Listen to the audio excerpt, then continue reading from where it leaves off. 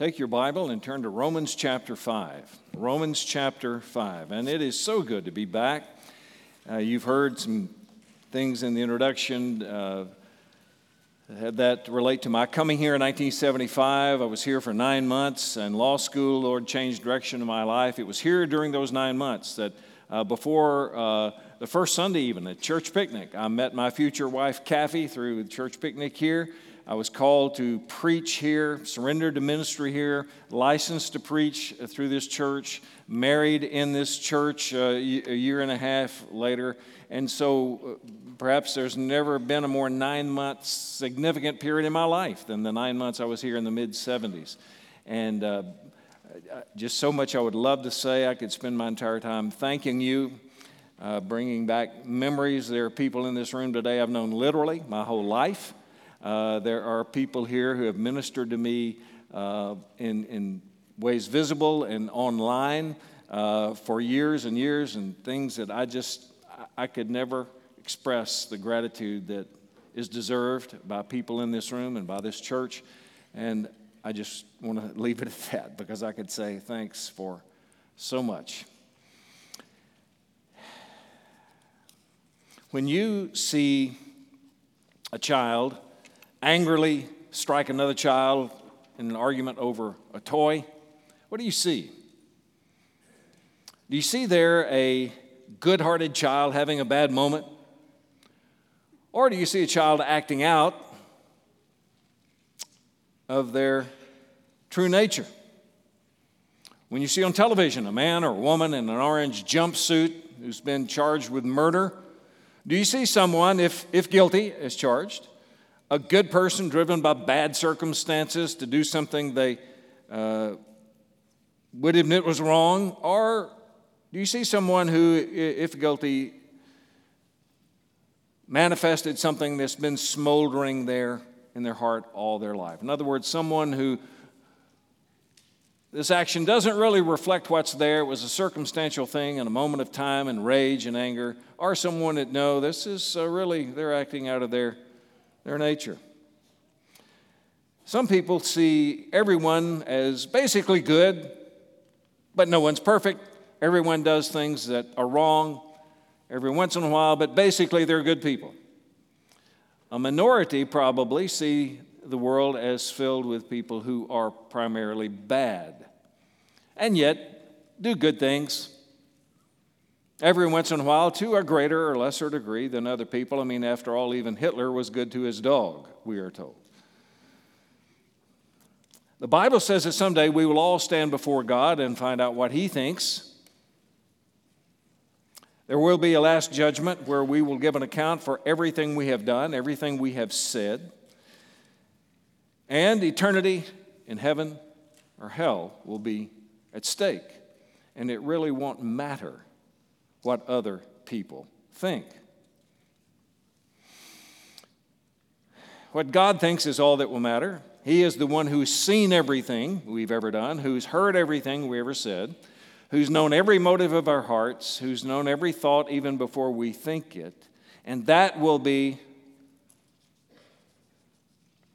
how He will view us.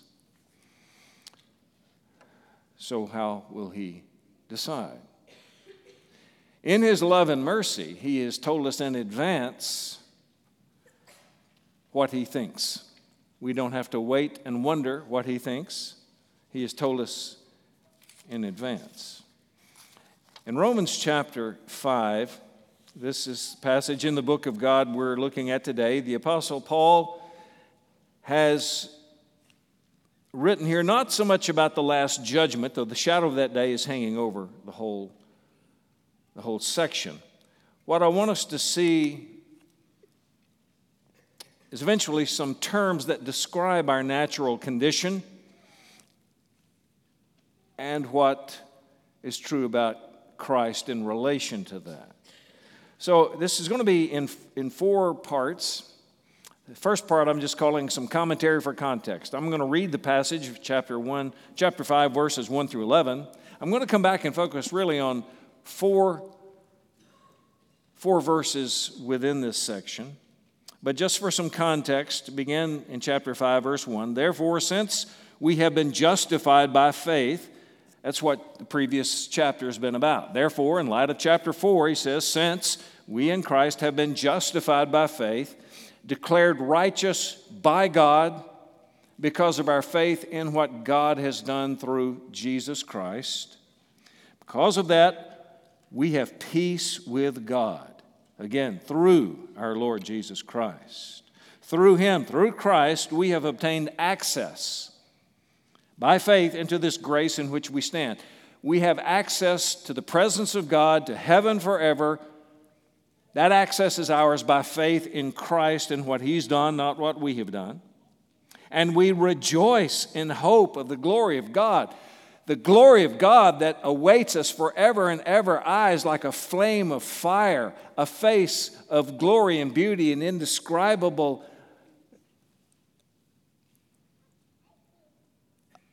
beauty for which there are no words, ineffable. And that awaits us, and we hope for that, and it's a solid hope. And so that causes us to rejoice now, and more than that, because of our hope, and not just our hope in the future, we rejoice in our sufferings now. So the great day that's before us and the eternity that's before us, but even now we can rejoice, even in things that aren't so great, even our sufferings. Why? Because we know that if we're in Christ, this kicks off a chain of things that only strengthens our assurance. Knowing that suffering produces endurance.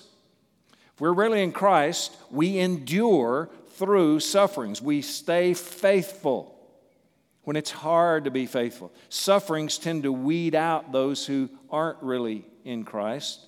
And so if we stay faithful through times when it's hard to be faithful, that this is endurance. And that endurance produces character, Christ-like character, and this produces hope. In other words, if I stay faithful when others fall away, if I stay faithful when it's hard to stay faithful, and if this produces Christ-like qualities within me, I have hope. I'm a real Christian, and I am going to heaven. It's not just something related to faith in the future, faith in what Christ has done. I'm seeing evidence in my own life that this is real. And hope does not put us to shame because God's love has been poured out in our hearts. So this hope that I have for the future, I won't be ashamed when the day finally comes. Further evidence of that is my present experience of the love of God poured out in my heart now. The love of God that gives me a love for God's people primarily. A preferential love. It's not just we got a lot in common. No, they're the people of God. They love the one I love. We have the same loves together. And my love for them is evidence of what I'm hoping for in the future. It's love that is evidence that what I have now is real. 4, while we were still weak. So now we come to a more objective doctrinal foundation. And we're moving away from some of the experiential evidences that give us hope and joy. For while we were still weak, we couldn't do what God required. At the right time, not a day before, not a day later, Christ died for the ungodly. There's a second description. We were weak, we were ungodly. And we'll see some descriptions later of what that's like. But for one will scarcely die for a righteous person. This is probably a morally upright person. Does his job, pays his taxes, good citizen, votes. Hardly anybody's going to die for someone like that, right? Someone says the emperor in Rome is putting this man to death. People say, oh, that's a shame. He was a good neighbor, good employee, but nobody's going to think about dying in his place. Though perhaps for a good person, one would dare even to die. So this is the person that when the word comes out, the emperor is going to put this person to death, everyone says, oh, no, not him. He was the one who helped me when I didn't have a job. She was the one who was there when our baby died.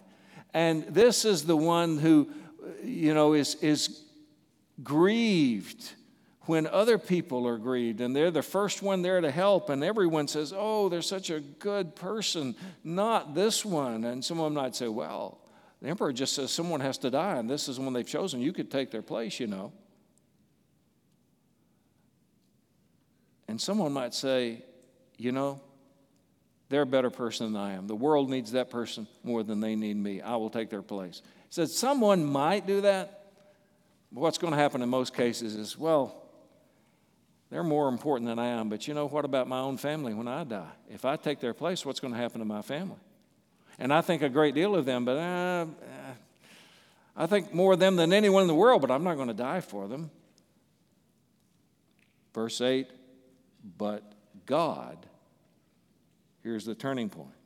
But God shows His love for us, and while we were still not good, not righteous, we were ungodly. When we were still sinners, Christ died for us. Since, therefore, we have now been justified by His blood, His death made us right with God. Much more, if we're right with God now, even though we still live in bodies that incline towards sin, we're not perfect in this world yet. If that's true that we're right with God now, much more we will be reconciled, we will be saved by His life. More than that, we also rejoice in God through our Lord Jesus Christ, through whom we have now received reconciliation. So now we're reconciled to God, and we're looking back to where we started in this chapter. We rejoice in all this, returning to our joy because of all this is true. So what I want to do now, in the second movement of the message, if you will, is focus on 4 terms in verses 6 through 10 that describe the condition of people from God's perspective. I began by saying, you see the world is filled with people that are mostly good, who do a little bad stuff, more or less? Or do you see the world is filled with people who are really bad, but occasionally will do some good things? What does God think? Well, He tells us in 4 terms in this passage of the condition of all who have not experienced God's transforming power through Christ, and terms which is the way God sees everyone who has not yet come to Christ, regardless of their ethnicity, regardless of whether they're young or old, whether they are religious or non-religious, whether the world considers them good people or not. What does God think? 4 terms. Here's the first one in verse 6. He says, we are weak. While we were still weak, unable to do what we needed to do most. We needed to deal with our sin problem. We've broken the law of God. We needed to deal with that, and we're too weak to do anything about it. We couldn't make it right. We couldn't make ourselves right before God. We were too weak to fix it. We didn't have the power to do what God requires of us, to keep His law, to keep it perfectly. That's what He required. We couldn't do it. We couldn't stop sinning. We were too weak. We didn't have the power to stop sinning. We didn't have the power to make things right, because God's standard is, be holy, for I am holy. But we couldn't stop being unholy. We couldn't stop sinning. And if we could stop, we couldn't fix what we'd done before. We're too weak to meet God's holy standards. And that means, and that's the heading I'm giving for this second part, we are worse than we think we are. We're worse than we think we are. First of all, we're weak. Second, the term is ungodly. Verse 6, Christ died for the ungodly. Jesus died to bring people to God, and He didn't die for good people, it says. People could be good enough to go to heaven. Then Paul said in Galatians 2:21 that Christ died for no purpose. You ever thought about that? If you think that people are just generally good and God will grade on the curve, and people can, in one way or another, be good enough that God will throw open the door and let them into heaven. If that were possible, Jesus would not have had to have died. Why would Jesus need to die? There's no purpose, because we can get to heaven without Him. Would you give your child to die for someone else if they were going to be okay without your child's death? Of course not. Jesus died for no purpose if we were able to make it to heaven on our own. But we were ungodly, it says. And these are the people he died for. He died for a purpose, to bring people not like God, to bring them to God, to bring ungodly people into heaven, because God otherwise will not receive ungodly people into heaven. God doesn't bring ungodly people into heaven, and that's the term he uses to describe us, ungodly. And Jesus came for the ungodly. That's what we all were before Christ. That's what we all are if we haven't come to Christ. As Titus 3, verse 3 puts it, even speaking to people who had come to Christ, he says, before that, though, you were once foolish, disobedient, led astray, slaves to various passions and pleasures, passing our days in malice and envy, hated by others and hating one another.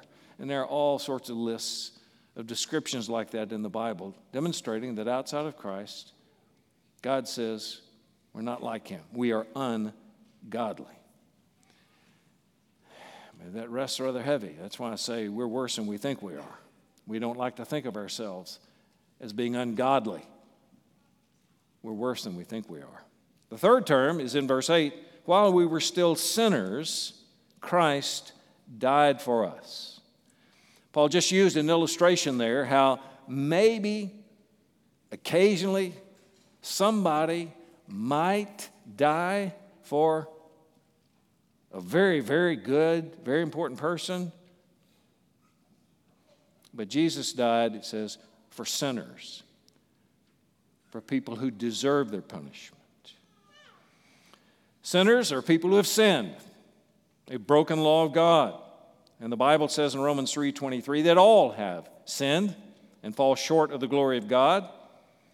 Jesus said, you ever been angry at anybody? Well, then you've broken the heart of the commandment that says you shall not murder. You ever lusted? Well, Jesus said you have broken the heart of the commandment, you shall not commit adultery. You've broken the law of God. You're a sinner. And at the judgment, God won't grade on the curve, saying, well, this person was less angry than this person, so I'll let this one in. This person lusted less than this one, so I'll let this one in. None of that. The Bible says, James 2:10, whoever keeps the whole law, the whole Bible, but fails in one point, has become accountable for it all. In other words, to try to earn your way to heaven by living the good life is like trying to climb to heaven on a long chain. And you mess up one time, you sin one time, you break one link of that chain, the whole thing falls and you with it. You have to be perfect. Of course, we haven't. We have sinned. For some, it's hard to admit, I am a sinner. But that's what God says. We're worse than we think we are. And fourth, it uses the term enemies in verse 10. While we were enemies, we were reconciled to God. Now, this is the limit for some. Okay, yes, I have had bad thoughts about people. I have gotten angry at people. And yeah, some of these things could be true sometimes. But now, an enemy of God, I don't hate God. I'm not his enemy. But the Bible says until we come to Christ, we actually are his enemies. We've made ourselves his enemies. We don't want him to rule over us or our bodies or our own will. To live our own lives, we'll do. Thank you very much. And we would rather do anything than what God wants us to do. That's why we break his law. We sin against him. We have made ourselves his enemy. We are worse than we think we are. Now, this is all a description of our natural condition, the way we come into the world. Apart from Christ, apart from the Holy Spirit, even though we're made in the image of God, we've disfigured that image by what the Bible calls sin and we've turned ourselves into something ungodly, unlike God. All this is summarized in a theological term called depravity. Depravity. The Bible's doctrine of depravity doesn't teach us that we're worthless, that we can do no good, but it does teach us we're not worthy of living in the perfect world. The perfect world is coming in heaven. We can't do enough to impress God to let us into heaven. You know, it's just in the 6th chapter of the Bible that early on, God announces his evaluation of what we are without him. Just the 6th chapter, he looks down. Chapter 6, verse 5, the Lord saw that the wickedness of man was great in the earth. So this is like the 30,000-foot view. Well, most of us can agree with this. Yeah, wickedness of man is great on the earth, no doubt about that. But then he comes down the micro view, down into each of our hearts. And he also saw that every intention of the thoughts of the heart were only evil continually. Wickedness of man is great on the earth. Yeah, things are really bad. Yeah, a lot of wickedness out there. But as he zoomed in on your heart and my heart, he looked at the intention of the thoughts of the heart. So he didn't just look into our hearts. He looks into what we're conscious of feeling, but even the thoughts of our hearts, and behind that to the intention of the thoughts of the hearts. Because sometimes our thoughts can even fool ourselves. But he looked into the intention behind the thoughts of our hearts, and he said they're only evil. Not mixed, not some good, but only evil, and not part of the time continually. That's a lot to swallow, isn't it? That's why I say we are worse than we think we are. Apart from revelation like this, I don't think anyone would say of themselves, this describes them. But I got to remind you, God wrote this. This is from his perspective, and from the way he sees us, this is what we are. Friends, we are worse than we think we are.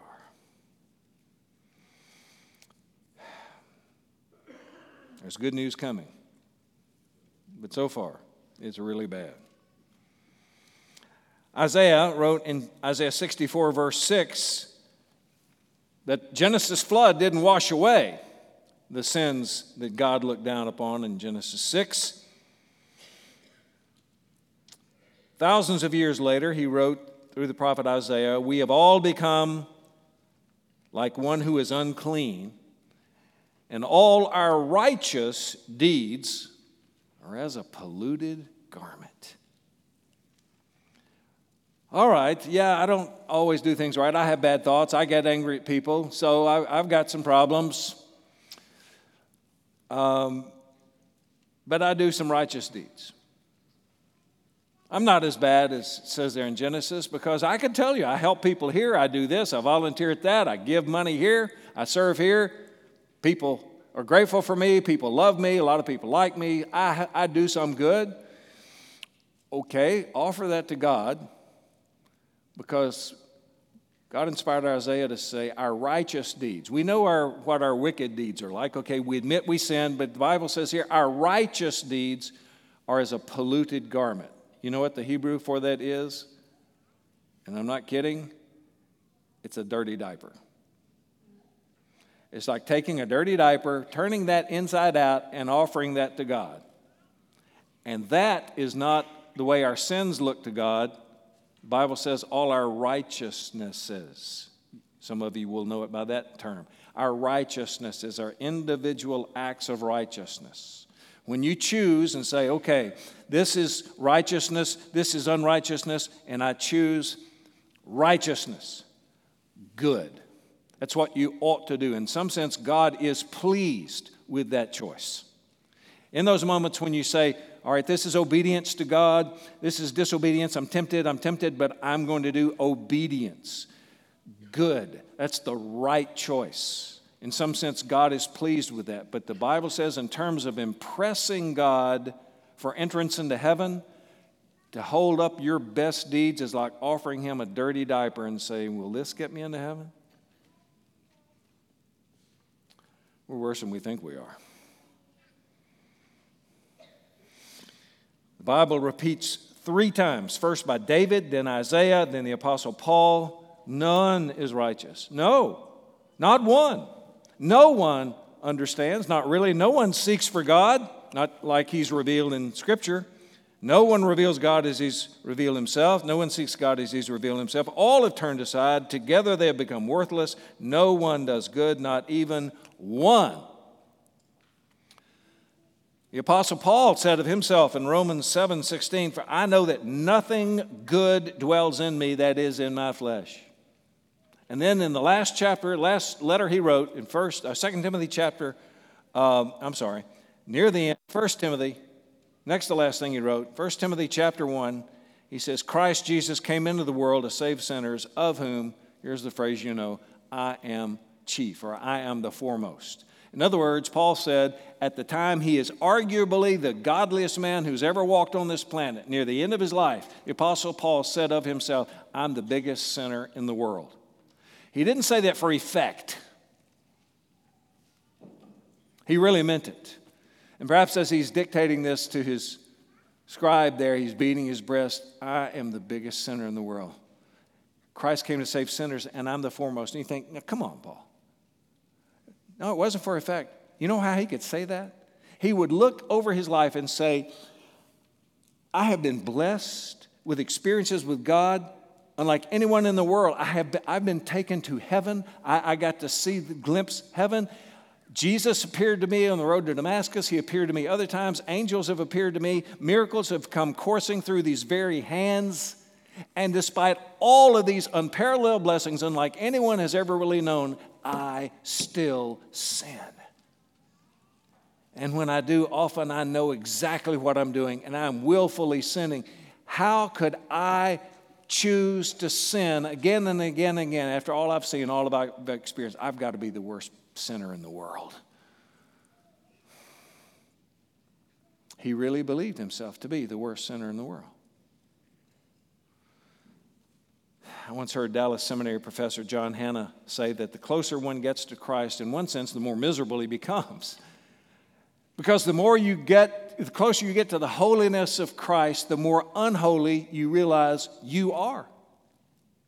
Like the shirt, in the closet with a 60-watt light bulb. Well, it looks pretty clean. And you get out into the sunlight and you think, oh my goodness, this thing's filthy.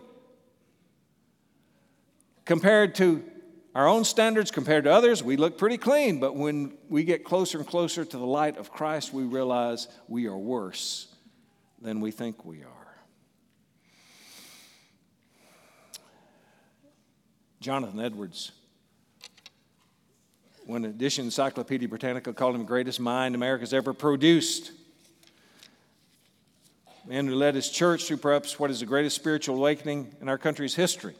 In his personal narrative, wrote one of his most famous sections about how he came to see the depth of what he was apart from God's grace. In and of himself, he says, my wickedness, as I am in myself, has long appeared to me perfectly ineffable. Ineffable means there are no words to describe it.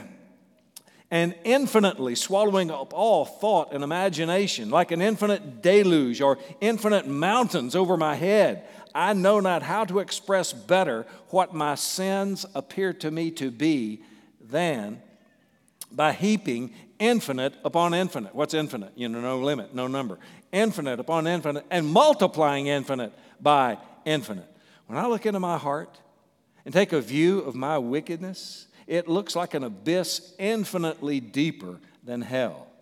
And it appears to me that were it not for free grace, exalted and raised up to the infinite height of all the fullness and glory of the great Jehovah, and the arm of his power and grace stretched forth in all his majesty and the glory of his sovereignty, I should appear sunk down in my sins infinitely below hell itself, far beyond sight of everything but the piercing eye of God's grace that can pierce even down to such a depth and to the bottom of such an abyss. My goodness. Famous phrase, though, my sins, as he looked at himself, like Paul, the greatest sinner in the world. Edwards said, my sins are infinite upon infinite and multiplied by infinite. Well, how is this possible? Read, he was a pretty good guy, you know. He said, first of all, I never go 1 second without sin. Not 1 second. I mean, theoretically, if you can go 1 second, you can go 2, right? If you can go 2, you can go 10. If you can go 10 seconds, you can go a minute. If you can go a minute, you can go 5 minutes, and you end up with sinless perfectionism. But Edwards knew we can't go a second without sin, that we never do anything perfectly, purely. Even our righteousness, the Bible says, are as filthy rags. So my best deeds, my best motives are tinged to some degree at least with selfishness, with sin, even if I'm not aware of it. These are my best deeds. But then what is the greatest of all commandments is to love God with all your heart, all your soul, all your mind, all your strength, right? That's the greatest of all commandments. And if I'm not loving God with all my heart, soul, mind, and strength, I'm sinning. Well, when am I not loving Him with all my heart, soul, and strength? It's when I'm sinning. When am I sinning? Every second. So every second of my life, I'm breaking the greatest of all commandments. It's infinite upon infinite and multiplied by infinite. And as he begins to work out the biblical logic of what the text reveals, he says, my goodness, I am so much worse than I think I am. And the capstone of this, I'm going to go to Deuteronomy 28, verses 52 to 55. God is telling Israel that if they forsake Him, when you come into the land, if you forsake Him, and He knows they're going to do that, then their enemies are going to come, besiege them, and suffering would be so great, they would turn, and I'm going to try to be discreet here, but they're going to turn to cannibalism. And they shall besiege you in all your towns throughout all your land in which the Lord your God has given you. And you shall eat the fruit of your womb, the flesh of your sons and daughters. And the most tender and refined among you says, we'll do this. And you know what? On more than one occasion, this is exactly what they did. You might say, well, I know one thing. I could never do that. If you had gone to any of these people on these occasions in Israel's history in advance of the siege and say, you think you could ever do that? It said, there is no possible way. Do you think they love their children more than we love our children? Throughout history, we've seen if people get hungry enough, they will put their own survival above anyone else's. If people get angry enough, they will murder. If they get tempted enough beyond a certain point, or get pressured enough beyond a certain point, or get desperate enough, they will do things under normal conditions they would say they would never do. And each of us will say, I didn't get enough sleep, so I snapped at somebody. This happened, I was under a lot of pressure, I snapped. Well, folks, what if that kind of pressure is only 1,000th of the kind of pressure you might receive under other circumstances? We will do things, have them squeezed out of us, we would think utterly impossible, but we are worse than we think we are. There are circumstances we've not encountered, conditions we've not yet envisioned, pressures we've not yet known, degrees of temptations we've not yet felt, depths of anger or hunger or hopelessness or pain we've never experienced that would result in us doing things we would say, I'll never do that. Folks, the bad news is we are worse than we think we are. But then in our text comes the great adversative. Adversative is a grammatical term which, according to the dictionary, quote, expresses opposition or antithesis. The Greek word here, very little short 4-letter word, ala, means on the other hand. And we translate that little 4-letter word into a little 3-letter word in English, but. We are worse than we think we are. We need to let that settle in. But God. That's my next point. The great adversative, but God. See it there at the beginning of verse 8. Romans 5, verse 8. But God. At the bottom of human depravity, even at the lowest point of human sin, when our spiritual condition could not be worse, when we could do nothing to help ourselves, when we could do nothing but despair, but God. Now the focus changes from our weakness to God's power, from our ungodliness to God Himself, from our sin to God's salvation, from our enmity to God's love. And, praise God, it has always been this way. At the worst, but God. The whole world was covered with water. Noah and his small family are in the ark. What possible hope is there? There's nothing but water out there. The whole world. What could they do? Where can you go? It's hopeless. But God, Genesis 8:1 says, remembered Noah and all the beasts and all the livestock that were with him in the ark. And God made a wind blow over the earth, and the waters subsided.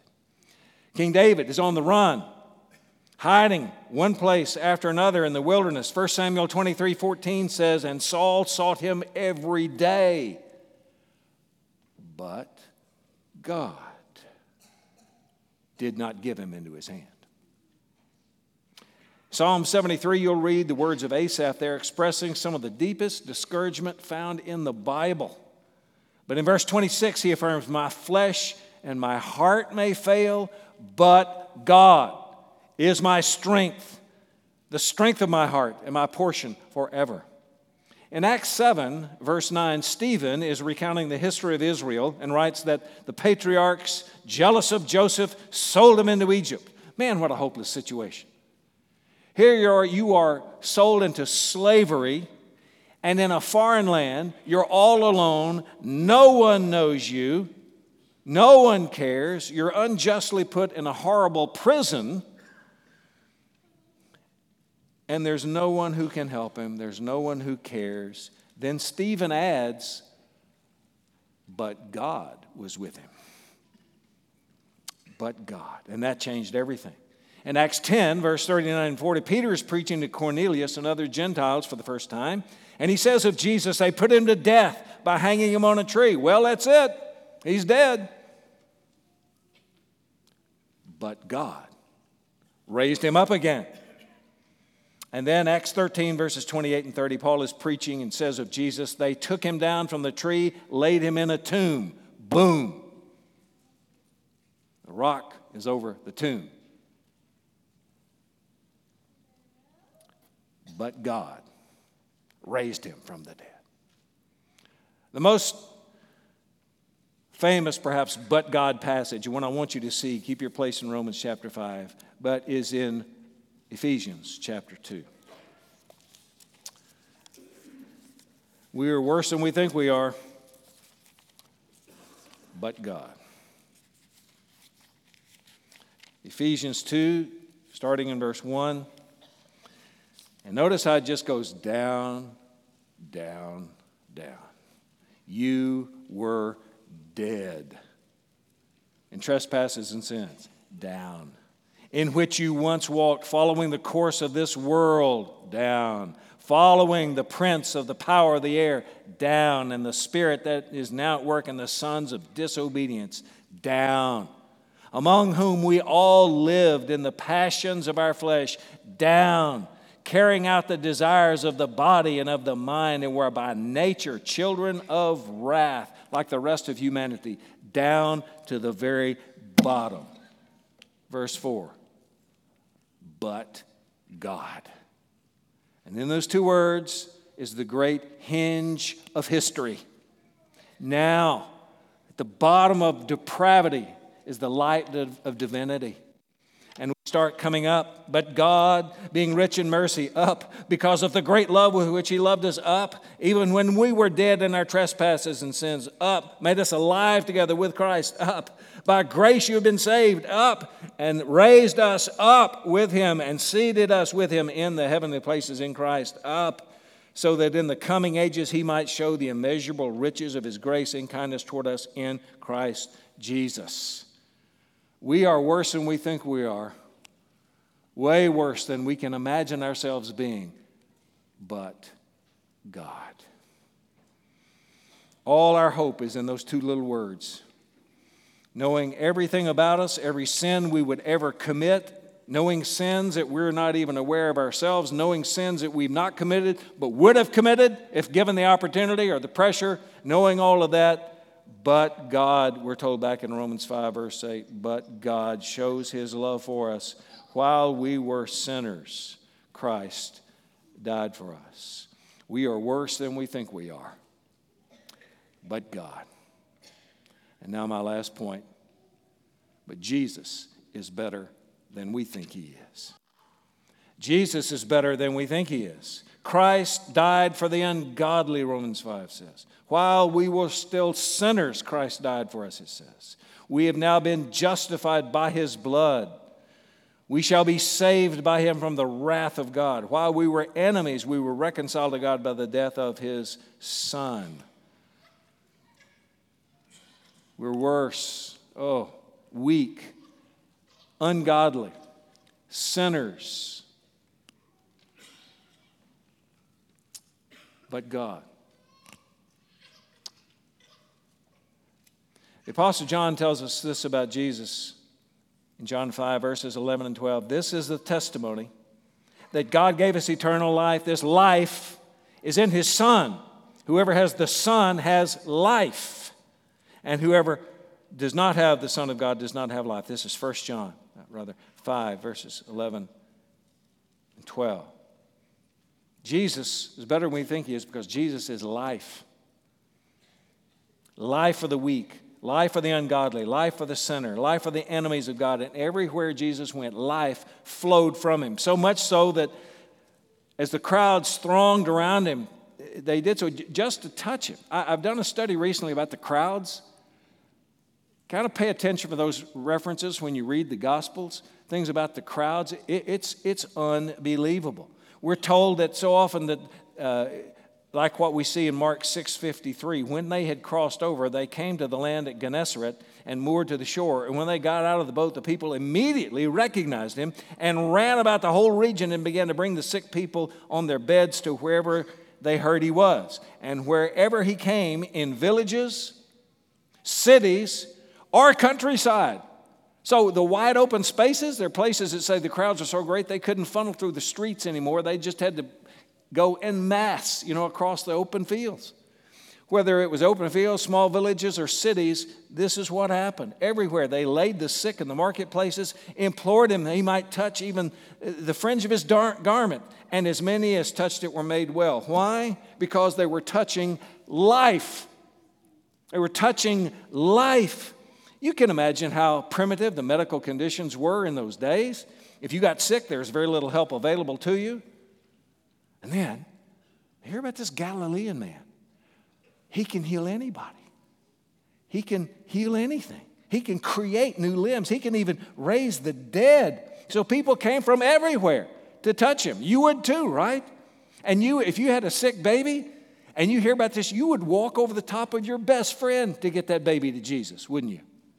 And everybody's doing this. And because there's very little medical help in those days, almost everybody is sick or has some problem, congenital problem, or something that's happened to them. So almost everyone was pressing in on Jesus with all that they could. We saw a great tragedy of something like this in South Korea just a few days ago as people just trampled one another like that. And there's actually a verse that says the crowds were so great they were trampling one another.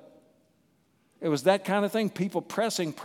Here's my one chance to get healed, my one chance for my baby to be healed. Pressing, always pressing forward, day and night. I don't think we appreciate the pressure that was on Jesus. And if you could have seen with a drone camera, seen this crowd from above, I mean, it would have been this enormous mass almost looking like a beehive, and Jesus like the queen bee at the middle, everybody pressing forward. There are times it says that Jesus came to the lake and they were going to push him into the lake, and he had to get a boat and get out a little bit from the lake, or people in the back would just kept pressing, and they would have all been pressed into the water. In Luke 8:45, after the woman with a discharge of blood came up in the crowd, and touched the hem of his garment, this is so funny to me. Jesus, perceiving in himself that power had gone out from him, immediately turned about in the crowd and said, "Who touched my garments?" And I think this is intended to convey some of that humor. The disciples, and we're told in another gospel, it's Peter, said, "You see the crowd pressing around you, and yet you say, 'Who touched me?'"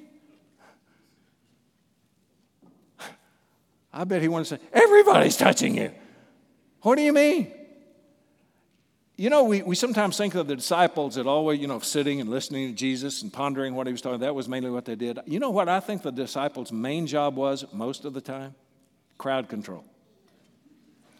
Really, I think most of the time, get back, let the man through. As people are pushing. No, let him through, quit.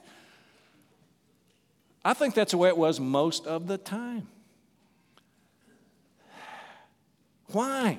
Why would they do it? Because they were touching life. Just touch his garment and life came out of him. Jesus could have walked through a desert and like a wave of life, just like the wake end of a motorboat behind him, the desert could have just blossomed into life because he was life.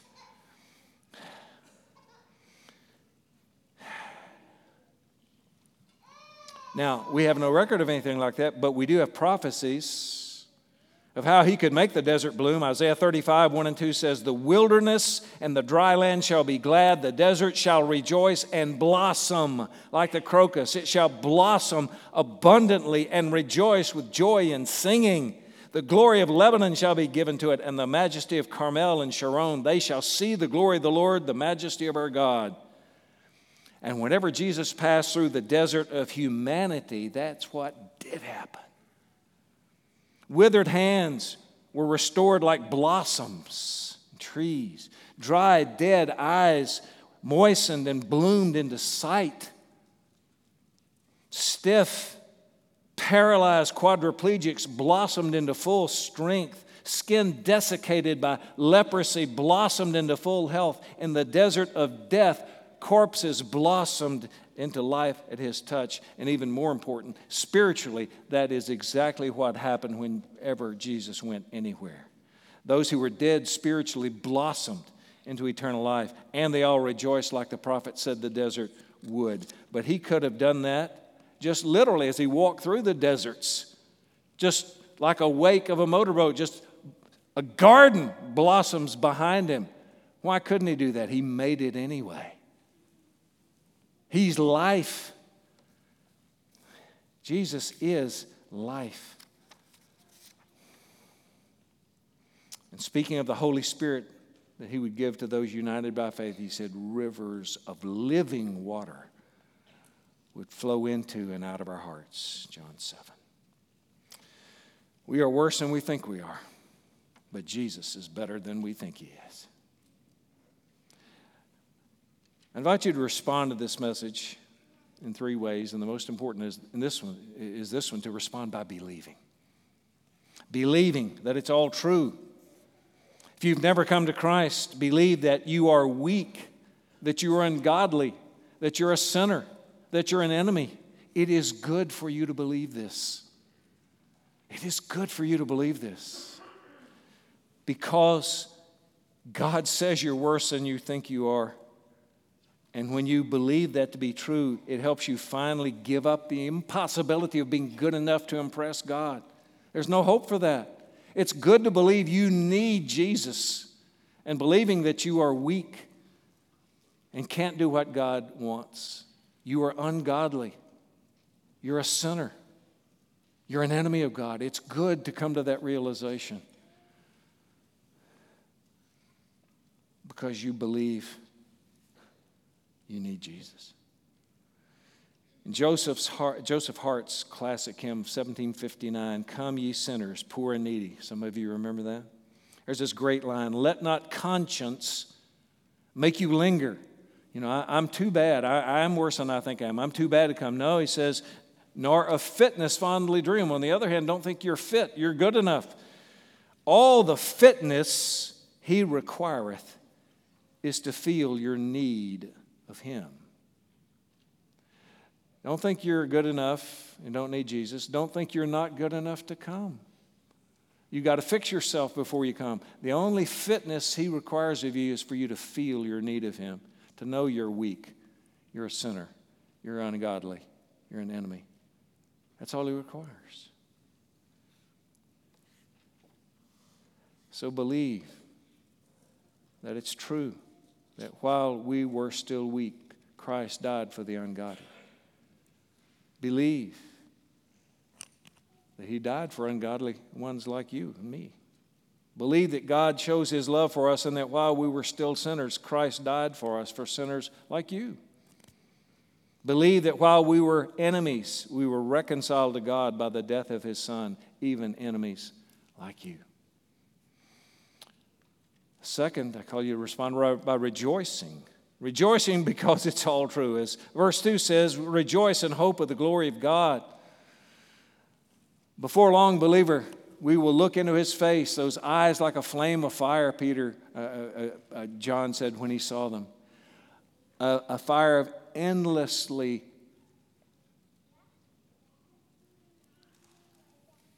endless variety of beauty, indescribable, beyond our wildest imagination. You and I have no capacity to understand how glorious heaven is and how happy you will be there. You have no capacity. And I think the Bible gives us so little about heaven because to try to describe it would be like describing algebra to an ant. We have no capacity to get it. And third, respond by praying. Praying a but God prayer. Where in your life is it the most hopeless? Where are you the most helpless, the most discouraged? Remember verse 8. But God. But God.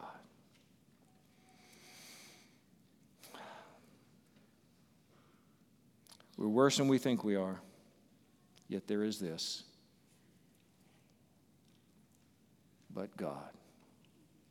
And Jesus is way better than we think he is. And we're about to sing a hymn that says, our sins, they are many, but his mercy is more. Praise the Lord. Let's pray.